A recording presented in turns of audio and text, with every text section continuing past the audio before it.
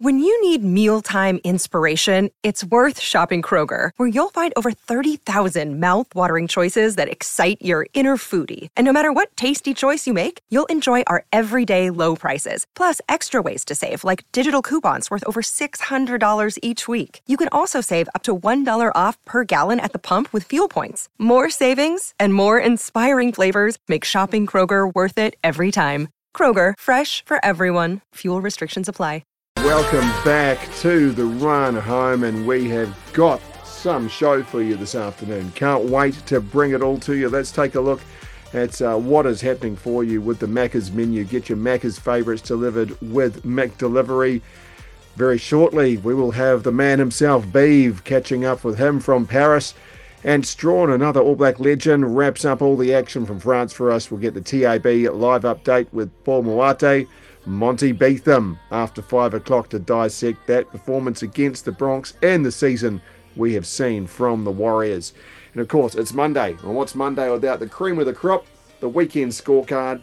Brad taking us through We Need to Talk in the MG High Performer of the Weekend. That's the Macca's menu, brought to you by McDelivery, delivering your Macca's favourites straight to your door.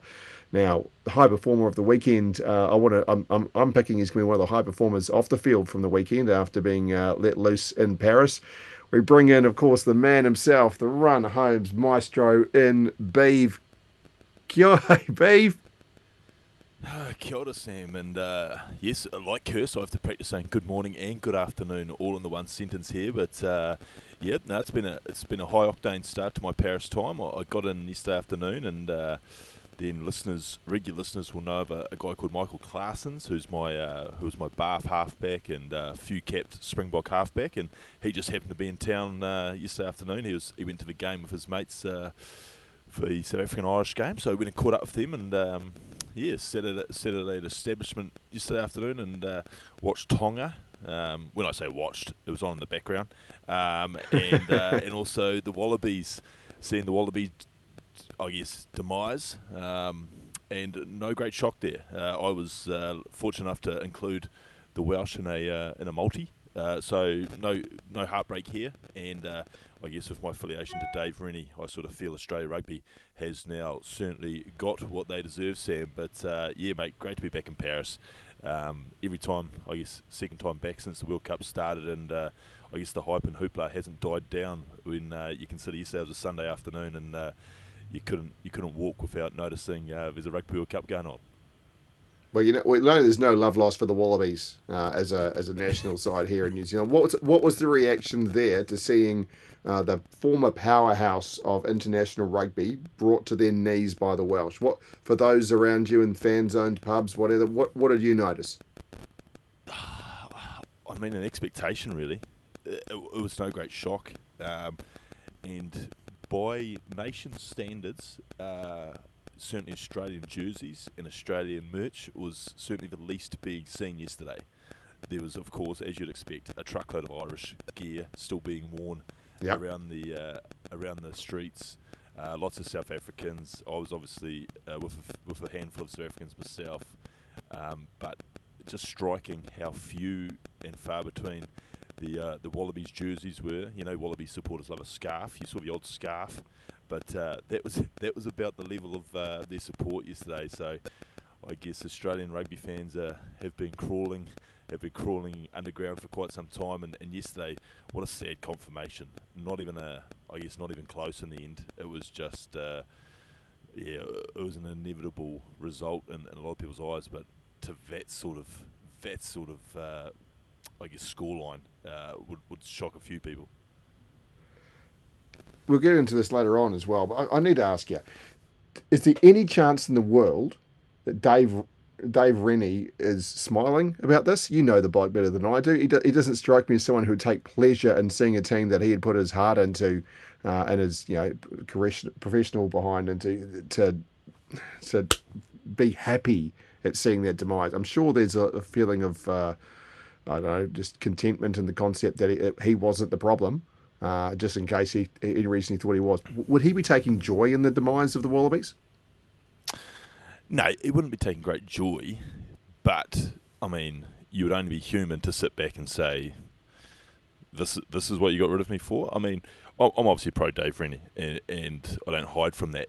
But he got within a stupid time-wasting penalty of beating the All Blacks in Melbourne, and that's in the Tri-Nations. So if they got that, who knows? Then they got within a whisker of beating both Ireland and France on the end of their tour. Yes, they completely cooked themselves against Italy and lost to Italy, and that's not excusable. That is completely not excusable, and I guess that was in the storyline, that was the nail in the coffin for Rennes.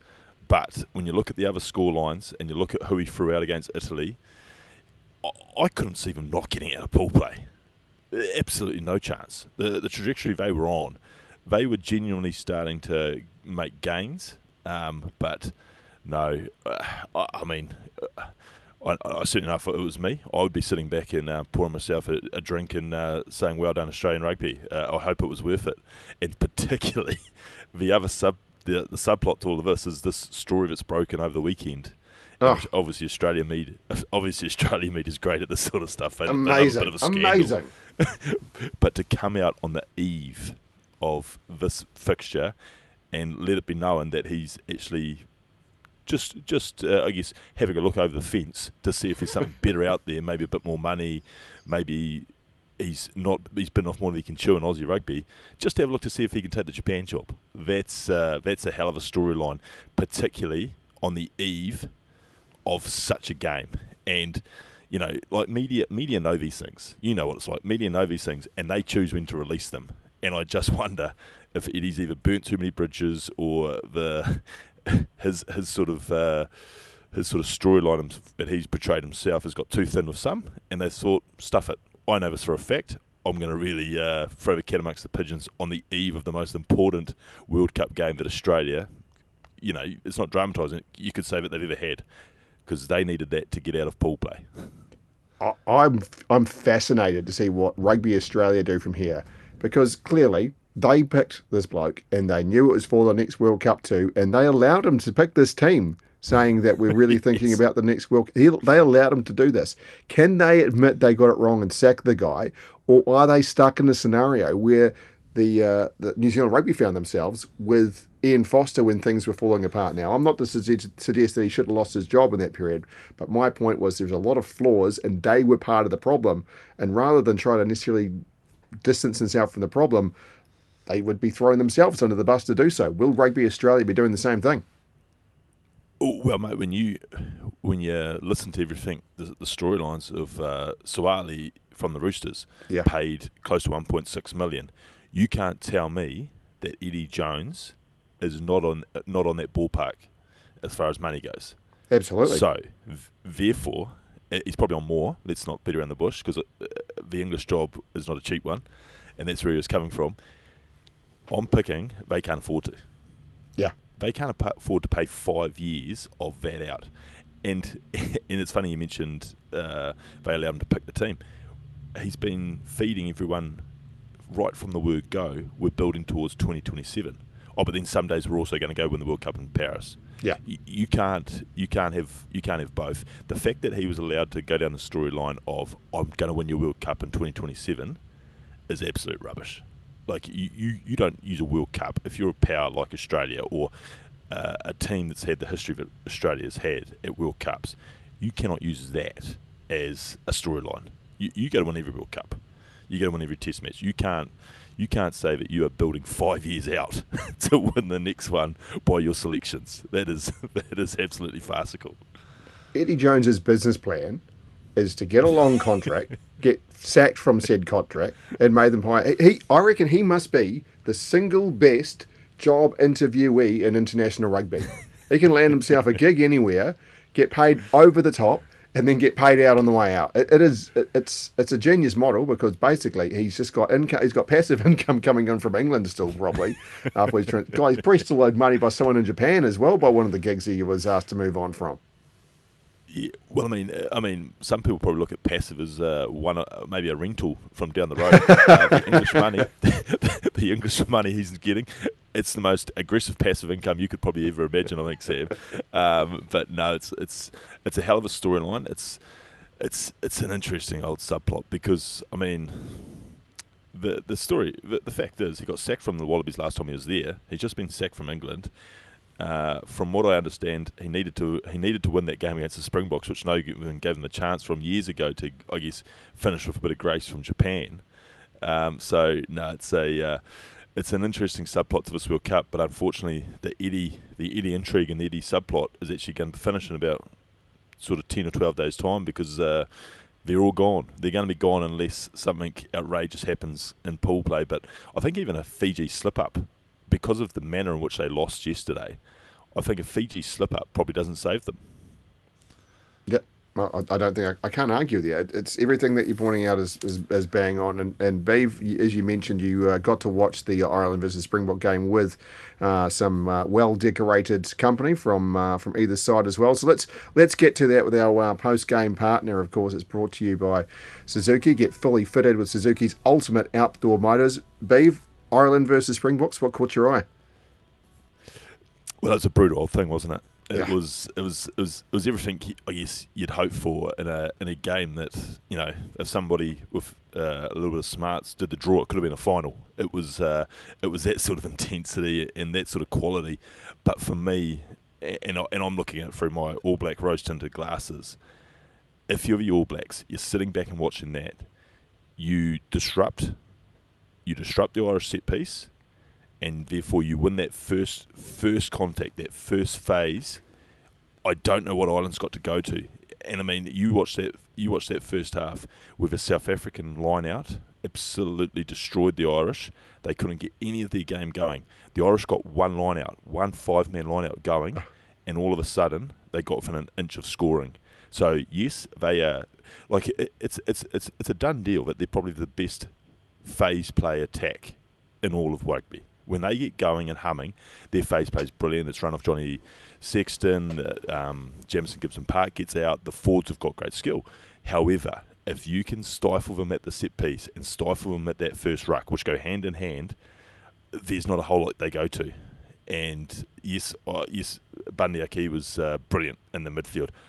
I can't believe that Bundy Aki will have that sort of freedom against anyone else now. I think LeBox was a bit of a turnstile there for him, and unfortunately, speaking of LeBoc, the South Africans, and I mean, obviously I was with a few yesterday, they're pretty comfortable where they're at because they know that Pollard's probably going to be playing the next one, and he doesn't miss those 11 points that were on off yesterday, or on Saturday, sorry. So as a fixture, I loved it. It was a big old bashathon, but I think it told a lot about the two teams. I think it says a lot that South Africa, unfortunately, you have to actually have a hooker on the field. You cannot makeshift a hooker. Every team in this World Cup is now going to compete on opposition line out, regardless of where in the park it was.